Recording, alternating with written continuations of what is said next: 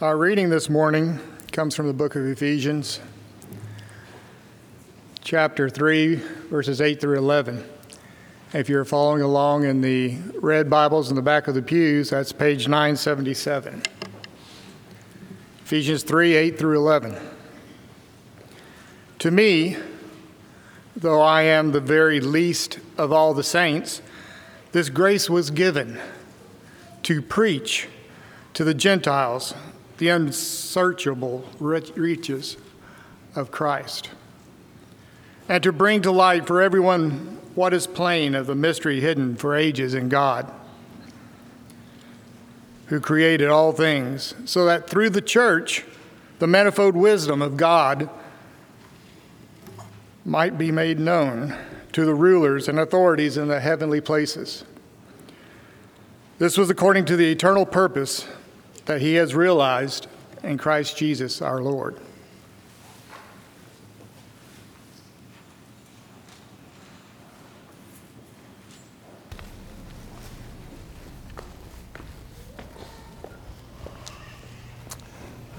Good morning to you. May I just tell you how much I appreciate getting to be with you today, and what an honor it is to be with the Katy Church of Christ. What an honor it is to get to be with the Bakers and enjoy their company. And I've had a great time over the weekend with this marriage seminar. And now we are finishing up with the Lord's Day, and it is a great Lord's Day. I love the Church of Christ. If I know my own heart, I'm a member of the Church of Christ, not because my parents were, but because I believe it's right. There are times when people, of course, come into our assembly like this for the first time, and I understand the fact that there are some things that they may find unusual, maybe even strange, maybe having to do with our singing.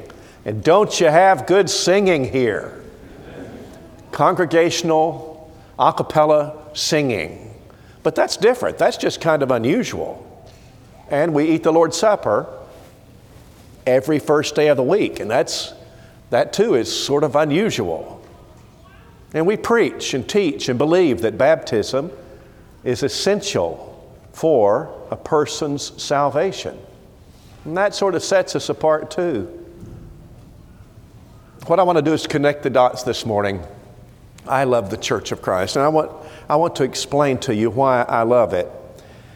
Now, let me set the table first, and let's talk about Luke chapter 8. Then we're going to go to our main text for this morning, which is Matthew chapter 16. But in Luke chapter 8, Jesus gives the parable of the sower. And perhaps you remember, he talks about a farmer who goes to sow his seed. Now, don't picture this as a man who would go through with a stick and poke holes in the dirt and drop a seed in and cover it up. This was broadcasting the seed. And so you'd have an apron or some piece of cloth that would hold a large quantity of seed, and you would throw it. You would sling it. Now, of course, you're going to waste a lot of seed, but it was okay. It was worth it for how much ground you could cover quickly. Now hold that picture. And Jesus uses that because it was familiar to his disciples. And he said, now, the sower went forth to sow his seed, and some fell on this kind of ground and some on that. Well, it was inevitable. Some of it fell on stony ground. Some of it fell on thorny ground. Some of it fell on the wayside soil. And some of it fell on good soil, and it grew just great. Now, in verse 11 of Luke 8, he said, now, the seed is the Word of God. This is really important. When you talk about the Church of Christ, you're going to hear the term restoration. And the idea, the concept is, it's not complicated. It's just that what we're saying is we need to go back. You can't go forward unless you go back. Let's go back and be the first century church. I know from Scripture what these people did to please God. And if we do what they did, won't we please God too? And can't we restore New Testament Christianity? And won't that just make us Christians? Christians and members of the church that Jesus was talking about when he said, on this rock I will build my church. And can we do that? And some people would find that very difficult to believe. I mean, after all, it's been a couple of thousand years now, and how in the world could you do that? How could you restore New Testament Christianity after it's been so long? And after all, we don't live in Jerusalem. We live a long way from there. We live in the United States of America, and it just doesn't make any sense. Oh, it does. And here's how. It's the seed principle. Now, there's some things that you know about seed, everybody. I'm not a farmer. No, I'm not even good at gardening, but there are some things that we just commonly know about seed. What can you think of? Well, the first thing is that seed always produces after its kind. It always does. If you plant crookneck squash, you know what you're going to get? I mean, soil and water and all things, sunshine, all things being equal, what's going to come up is crookneck squash, right? How many times out of 100 is that true? Well, it's going to happen 100% of the time because that's what's in the seed, and seed only produces after its kind. If you plant crookneck squash, I mean, you go to the seed store and out of that bin, you have the man dip you out a cup full of crookneck squash seed and you plant it, and what comes up is watermelon. You go back to the store and you say, look, I bought this from you, crookneck squash. What came up was watermelon. What's he going to say? He's not going to say, you never know about seed. Yeah, you know what? Anything. He's not going to say that. What he's going to say is, sometimes what happens is that people get a little bit of the seed out of this bin and it comes over here and I'm sorry about that and here's a refund. That's what he's going to say. Because seed always produces after its kind, and you know that. Seed is preservable. So it's very common for gardeners to hold back seed from one season to the next. Just makes sense. It's an economical decision. And if you plant it this year and you save back some seed and you dry it and it's preserved, next year you can plant it, same thing's going to come up because that's what's in the seed and you've preserved it and the seed is preservable. You can transport seed. I went to Zambia one time, in Zimbabwe in Africa, and the partner that I was with was a gardener. I wasn't much of a gardener, but he brought back some African beans. Now, they were dried seed, and they didn't bother us through customs, didn't seem to be a problem. And he took those seeds that we got from Africa, and he planted them in Tennessee. And you know what came up? African beans.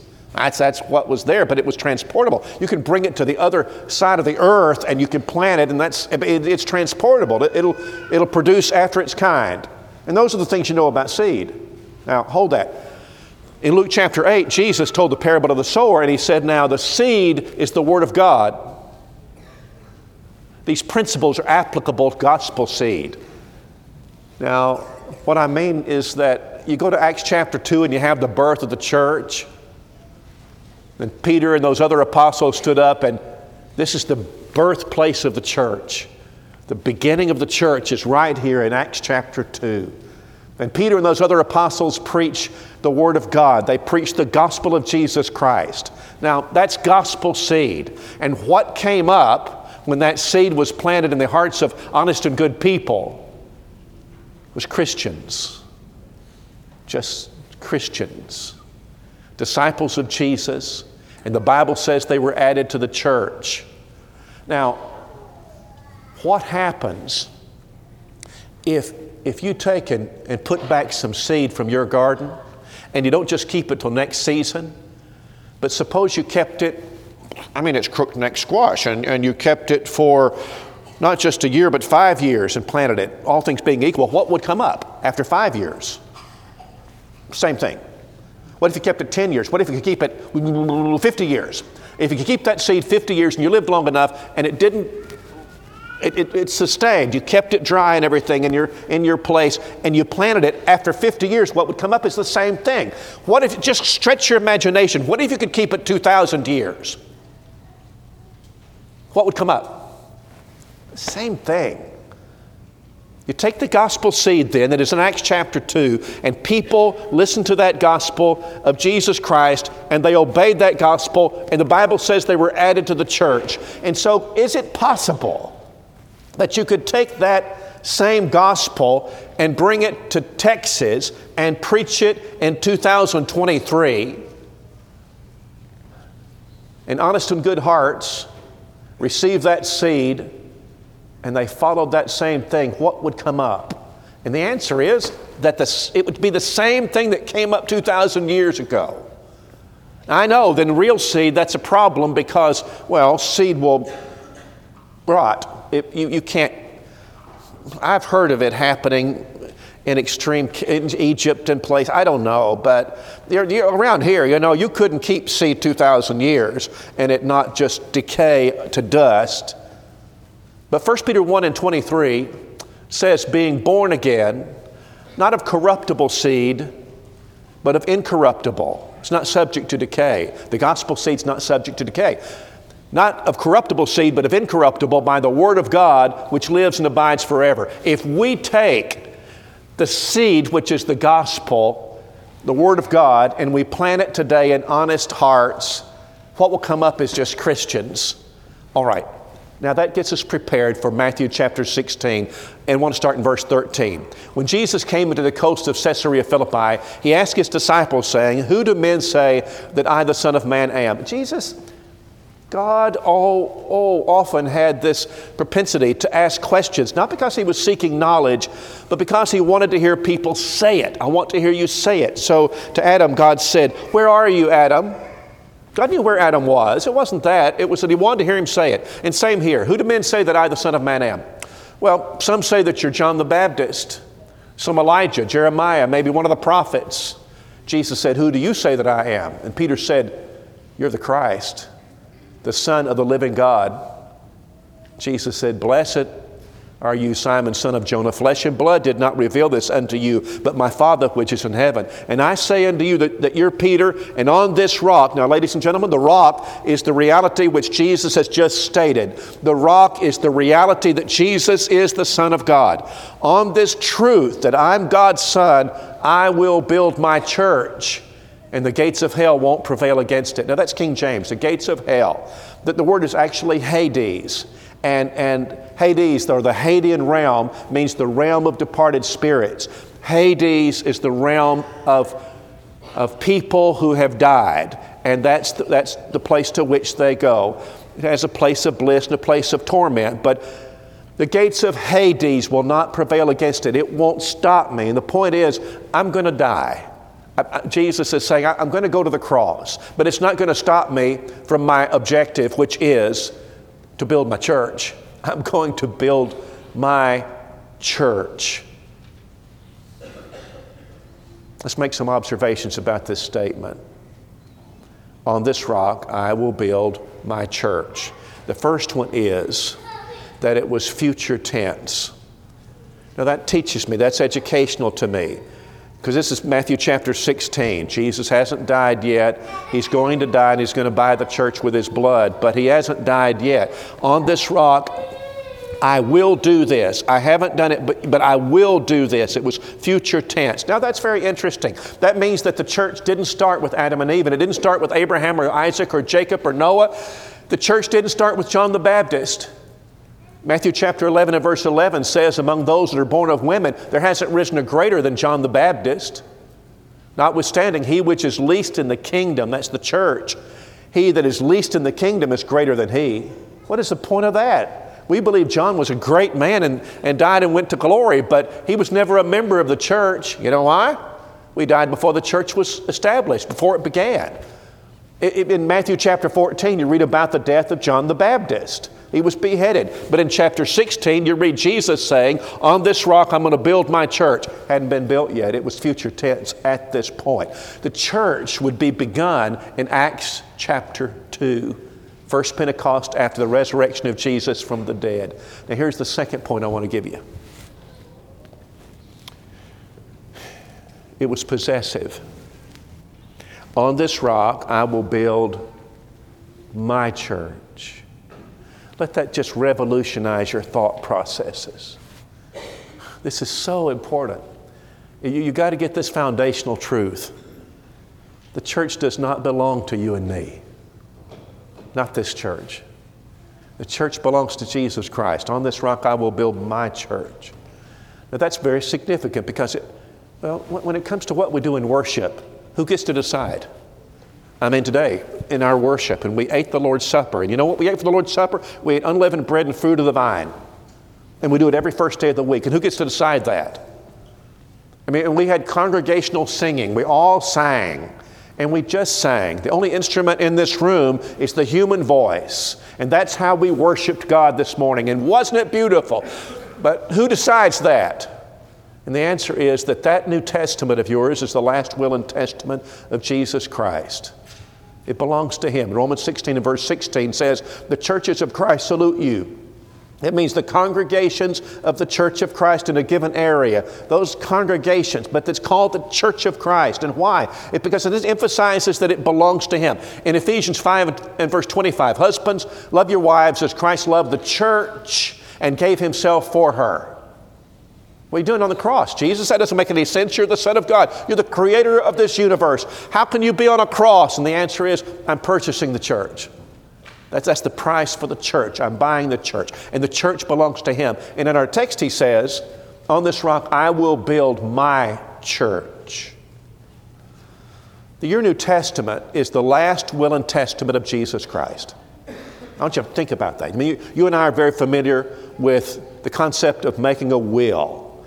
And if you are of any appreciable age, you be sure you have a will. You need to have a will. And you know what that means, of course. And my father recently died. I'm the executor of my parents' will. And that's an interesting role that I haven't played before until recently. And what it means is that, and my father was wonderful about this. We spent a lot of time together, and he would explain to me what to do when he was gone, and how to access things, and how he wanted it carried out, and how he wanted his estate to be used in detail. And you understand that as the executor, I have this fiduciary responsibility. That's not my money, that's his money, and I am bound to carry out what his wishes were for that. And that's the role of the executor or the executrix. What would you think about a man who, after his father died or parents died, betrayed that? I suppose it happens. I know what my father said, I know what he wants, but I have selfish desires, and instead I will use his estate for my own personal benefit, even in ways that are opposed to what he said. How would you feel about that? And you would say, that is very low. There's no respect in that. That is in fact contemptuous.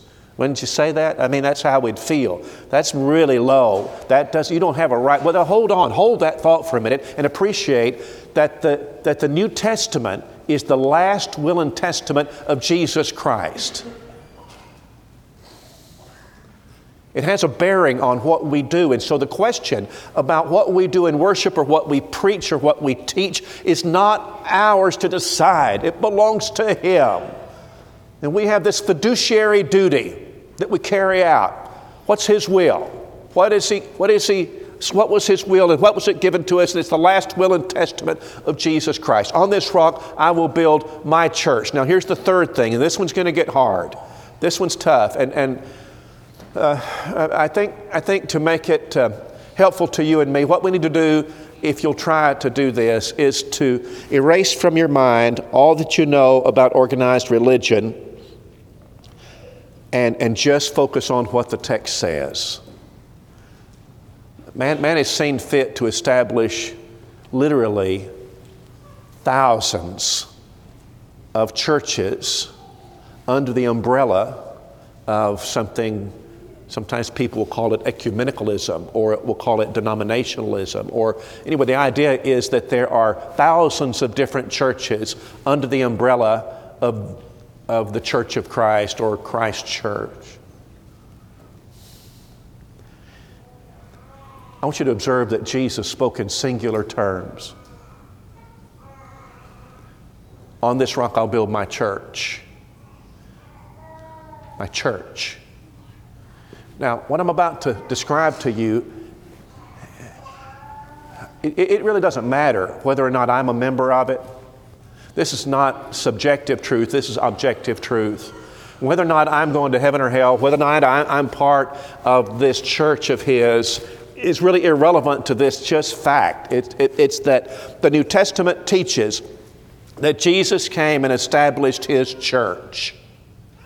And how that's to be conducted is found on the pages of the New Testament. That's just truth. On this rock I will build my church. So when you go, for example, to 1 Timothy chapter 1 and verse 15, and it says, if I tarry long, that you may know how to behave yourself in the house of God, which is the church of the living God, the pillar and the ground of the truth. That little article, the, is very interesting. The church. The church. Now, what that would mean is that, well, it means the same thing as our text today. Thou art the Christ, the Son of the living God. The Christ means that anybody else who pops up and says, I'm Christ, no, you're not. No, actually, no, you're not. Because Jesus is, are you ready for this? He's the Christ. The Christ means the one and the only one. The Christ. The same language is used in reference to the church. Just drink that in. It's used in reference to the church. The church of the living God. Well, it's said even more explicitly than that. So you go to Ephesians chapter 4, and in Ephesians 4, beginning in verse 4, you have a list of 7 things of which there's only one. Now, this is about unity, and that people in religion ought to be unified. People in Christendom, all the churches, all the people that claim attachment to Jesus ought to be united. We ought to all be united. Well, how can you do that? How is that even possible? And that's what Paul is talking about. And then he says in Ephesians 4, verse 4, there's one body and one Spirit, even as you're called in one hope of your calling. One Lord, one faith, one baptism, one God. There are as many baptisms as there are God. How many gods are there? Only one. Only one. And you can go down the list. Only one Spirit, only one Lord. The first one on the list is that there's one body. Right? There's one body. And at first you might look at that and not, you may wonder, could that be the body of Jesus? What body is he referencing? But you don't have to go hunting very far, because this is Ephesians 4 and verse 4. In Ephesians 1, just turn a page over, Ephesians 1, 22 and 23, the Bible says that God gave Jesus to be head over all things to the church, which is his body.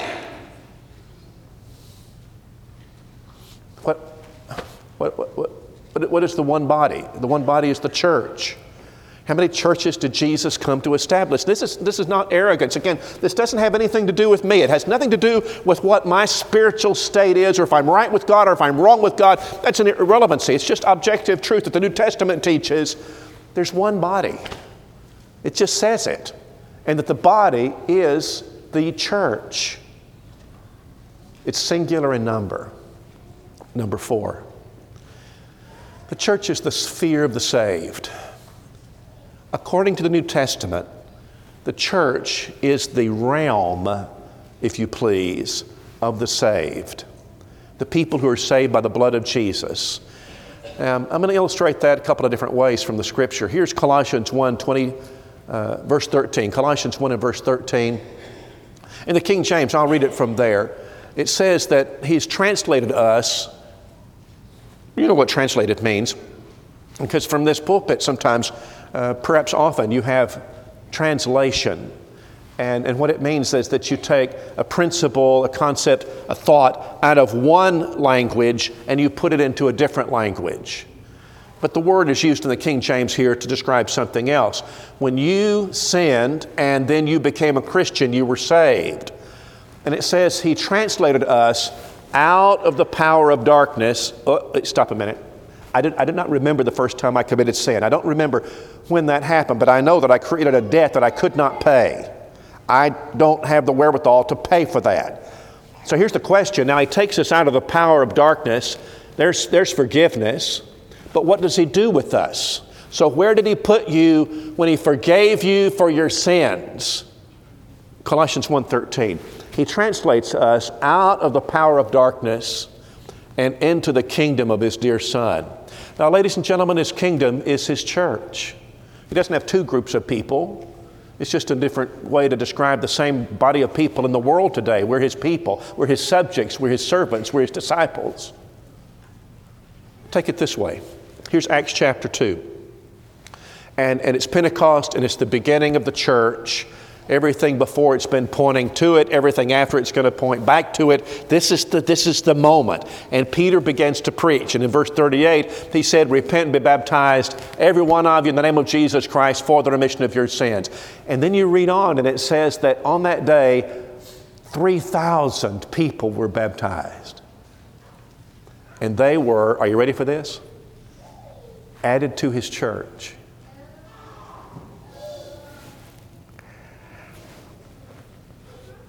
So, when those people obeyed the gospel and were immersed in that water in obedience to Christ, their sins were washed away. And when their sins were washed away, what did the Lord do with them? And the answer is He put them in His church. You see, the church is the sphere of the saved. It's the group of people that are saved by the blood of Jesus. That's what it is.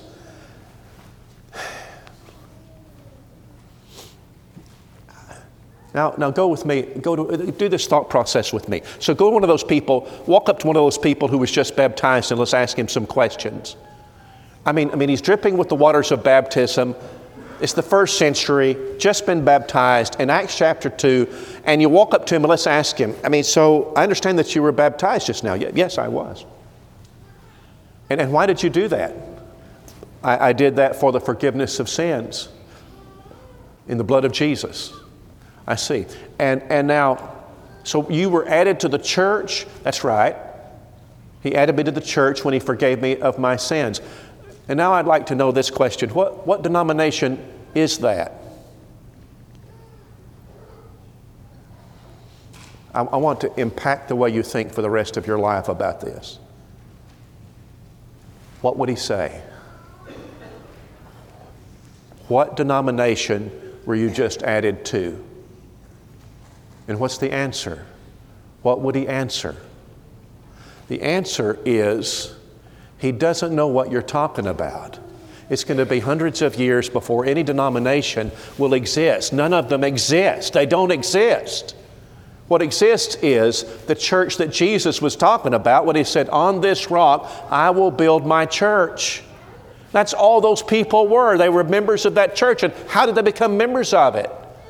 Because the gospel seed had been planted in their hearts and they obeyed it. And they believed it and they obeyed it and they became Christians. And as such, they were added to His church. And I know some things about that church. I've read the New Testament, and anybody can do this. You can read the New Testament and learn details about I know what they were called. Individually, Acts 11 and 26, the disciples were called. It wasn't just that they were Christians, it's that they were called Christians, first in Antioch. Those disciples were called that. When you go to the hospital and it says religious preference, I recommend that you write one word, Christian. Just write Christian. That's all you are. You're just a Christian. That's what they were called. I know what they were called collectively as a group. They were called, they were called different things. In Romans 16:16, they're called the Church of Christ. And sometimes you'll have, for example, 1 John chapter 3 and 1 Timothy 3:15, they were called the Church of God or the House of God. Sometimes 1 Corinthians chapter 1 and verse 2, it was called, according to location, it was called the Church of God at Corinth. In this case here, it's the Church of Christ at Katy. And it wouldn't matter what you were called, but as long as it was scriptural today, as long as it was what the Bible says. But in this case, that's what they were called collectively. I know what they did in worship. Because I can read about this church. I know what they did. They sang just like we did today in Ephesians 5 and 19 and Colossians 3 and verse 16. And they did just like we did. It was congregational. Everybody sang, and it was reciprocal. That's a big word, but what it means is singing to one another, speaking to yourselves in psalms, hymns, spiritual songs. So what happened in this room today is not just that we sang to God, but we sang to one another. It's a beautiful thing because we're encouraging each other to be Christians and to be strong and to do right, and it works. It is encouraging. And they prayed, Acts chapter 2 and verse 42. They ate the Lord's Supper, and when they ate the Lord's Supper, Acts 20 and verse 7, and 1 Corinthians 11, they had unleavened bread and fruit of the vine. That's what we did this morning. That's what they had. just like that. And Jesus, when he instituted this, Matthew 26, he prayed just like we did this morning. And that's what they carried out in the church. That's what they did. And they gave of their means. 1 Corinthians 16 and verse 2, every first day of the week they did that. I know something about this church. And they had preaching, Acts chapter 20 and verse 7 and following. Just like we're doing this morning. I know something about that. And they loved one another. By this, Jesus said in John 13 and about verse 34, other people will know that you're my disciples if you love one another. And they loved one another. I know something about this church of the New Testament because I've read the New Testament. It's not hard. You can just read the New Testament. This is what they did.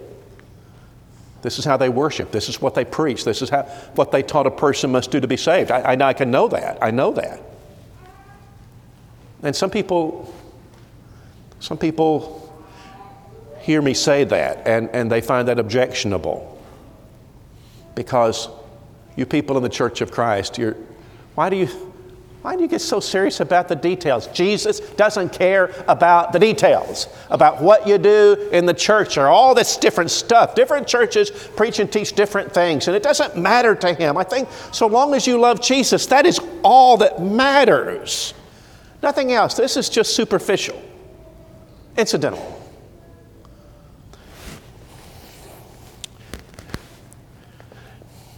In 2 Corinthians 11 and verse 2, the Bible describes the church as the wife or bride of Christ. I know something about a wife. I've had one for quite a long time. I wish she was here with me, but she's back home. But sometimes I take her shopping, and she really likes that. Now, I'm a man, so I don't care a snap about shopping. I think that if you want something, you need to buy something, you just go in the store and you buy it and you get out of there. That's what men do. That's what we do. But a woman, it's different for a woman. But I don't like shopping, but I like her, and so I take her sometimes, and we go and I get her some ice cream or some coffee, and she'll go in the dress store. I don't really. So I sit outside. We have this beautiful mall. I talked about it yesterday. It's an outdoor mall, and you can go and you can just walk, and it's beautiful out there. And you come to Huntsville and I'll show it to you. They have arched stone walkways and water out there. It's beautiful out there. So she goes into the store and I sit outside on the bench. And if it's a beautiful evening, I just enjoy that. You can go on Friday night and watch the teenage creatures. That's kind of interesting. And I'm just kidding. I don't mean that. I'm just kidding. But you can go and sit out there, and that's very pleasant. And I suppose that sitting out there in front of that Belk store or whatever store it is, that I've watched a lot of people exit the store, and I've watched a lot of wives exit that store, and I just want you to know right now that I've never gone home with the wrong wife. I never have done that. And do you know why? It's because while there's some similarities between my wife and all those other women, they are not my wife. And I declare to you that I married that girl on purpose. She had qualities that I really appreciated, and she's the one that I wanted, and she was foolish enough to accept my ring, and so we've been married all these years. Now, in Genesis 29, you read about Jacob and his 2 wives. Now, ladies and gentlemen, polygamy has never worked out. It never has. We're not cut out for this. But there was a period when God permitted people to do this, and Jacob, he tripped into it. He didn't mean to do it. He wanted to marry Rachel. Oh, she was beautiful, and he was crazy about her. And so he goes to Laban, her daddy, and says, I want to marry your daughter. And you remember that Laban said, what will you give me for her? Which I think is very amusing. What will you give me? And they negotiated for her hand. And 7 years of work. If Jacob would work for Laban for 7 years, then Jacob could marry the daughter. And he said, okay. They shook on it. He worked 7 years, and then he goes to Laban and says, okay, I've done the 7 years. I want to marry your daughter. Can we do this? I want Rachel. And he said, oh, sure, let's get the things. So they got this whole wedding thing. Now, what I'm about to tell you, I don't understand. I just know that's what the Bible says. But according to their customs and all of their festivities for the wedding, they finish up, and the bride and groom, and I'm sure it was night and dark, and they go to their honeymoon chamber. And there you are. And then the next morning, Jacob wakes up, and it's not Rachel at all. It's her sister Leah in the bed with him. I'm not exactly sure what he said. I think it was something like, "What are you doing here? Why are you here?" And that didn't get him anywhere. So he makes a beeline to Laban and says, How can you do, what's going on here? You double crosser. What happened? He said, "Well, you married Leah." What are you talking about? I forgot to mention to you that we have a custom that the oldest daughter must marry first? Oh, I should have said this to you. I'm sorry, but you married Leah because she's the oldest. That's what has to happen. And Jacob responded, "But I want Rachel." And this sorry, double-crossing man said, "What about 7 more years? Work 7 more years and you can have Rachel." I think I'd have cleaned his clock. What would you do? And let's just freeze the frame right here, and let's just make an observation. So, what do you think Jacob should do? And you could reason with him. Now, look, Jacob, I know you're upset, but it's not reasonable that you should work 7 more years. It's just wrong. It's wrong that he's asking this of you. And so I just think that, you look at Leah. I know she wasn't your first pick, but she's a woman. She has long hair. She would fulfill domestic responsibilities, all the things. She'll be fine. Just keep Leah and have a good life. How would he respond to that? Well, you don't have to wonder, because you know probably from the Bible what happened in this narrative, and that is he worked the extra 7 years. Now, why did he do that? Because Rachel, despite the fact that there were similarities between Leah and Rachel had the qualities he wanted. Now, what's true about every man I believe in this room is that you married your wife on purpose because she had distinctive qualities which separated her from other women. She's unique.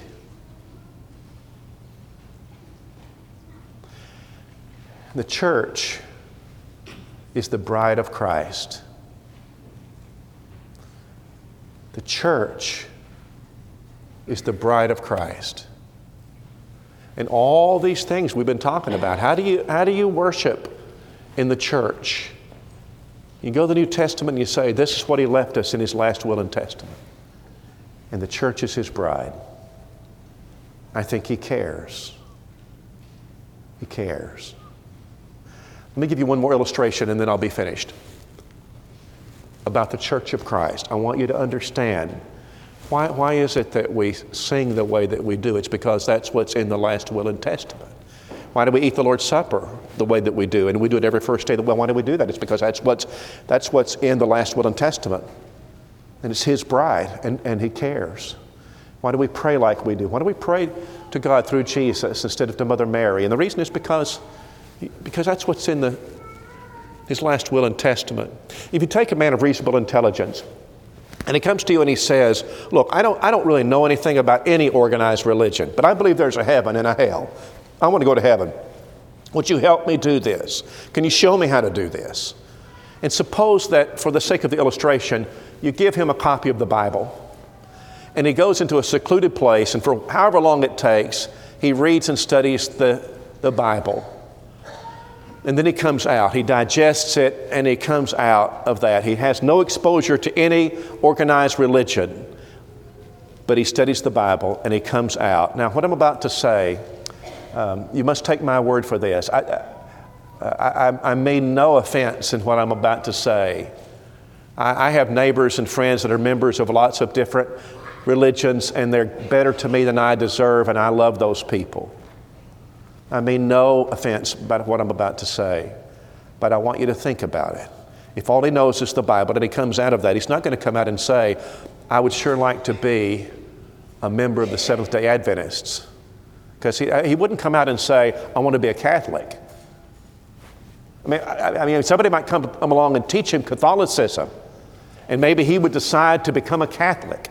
But if all he knows is the Word of God, ladies and gentlemen, he doesn't know enough to be a Catholic or a Seventh-day Adventist or a Mormon or an Episcopalian and you could just kind of go down the line. I mean no offense to anybody. I'm just saying that if all he knows is the Bible, he doesn't know enough. It's kind of like planting crookneck squash, and watermelon comes up, and what do you know? that you know has happened. And what's happened is that some other kind of seed has gotten into the bin. You know that. The same is true about gospel seed. Let's go back to the Bible. What are you a member of? I'm a member of the Church of Christ. Now, if you hear me say that, in my whole life, for the rest of my life, you hear me say that, I have no reference to any denomination. I've never been a member of any denomination. Never have wanted to. I just want to be a member of the church that Jesus was talking about when He said, "On this rock I'll build my church." And then the answers to the questions about how we do what we do or what we believe do not rely upon men. What does the Bible say? Show me what it says. Let me dig into it and find out what it says, because this is the description of how He wants the church to be. And then let's do that. I love the Church of Christ for its simplicity. You may ask me a question about the Scripture that I do not know, but that's okay. It's not between you and me. It's between you and me and the Lord. We're working to be His servants. And I could say, I don't know the answer, but I tell you what, give me some time and let me study, and then we can study together and we can ferret this out. We can figure out what the Bible says about that, and then we'll obey it. You're so kind to listen. I hope you'll love the Church of Christ too. It's not just about instrumental music. It's not just about what we do, how often we eat the Lord's Supper, or about baptism. It's not about those. It's about something much more profound that influences us in all of these areas. Now, maybe there's somebody here this morning, you've been studying about this, and you want to become a Christian, just a New Testament Christian. You want to be what they were in the first century. And that'd be a great time to do that. We'd be so happy to assist you and help you. But I can tell you this, you're not going to be voted in. The church doesn't belong to us. When those people obeyed the gospel by repentance and confession and baptism and water, they were added to the church. And the Lord does the adding, not us. You'll just be a Christian and a member of the church that Jesus was talking about when He said, "On this rock I'll build my church." To make it convenient, we like to sing a song and encourage anybody who would like to respond to come forward, and we'll be happy to assist you. We're going to sing a song of encouragement. If you'd like to respond, come now as we stand and sing.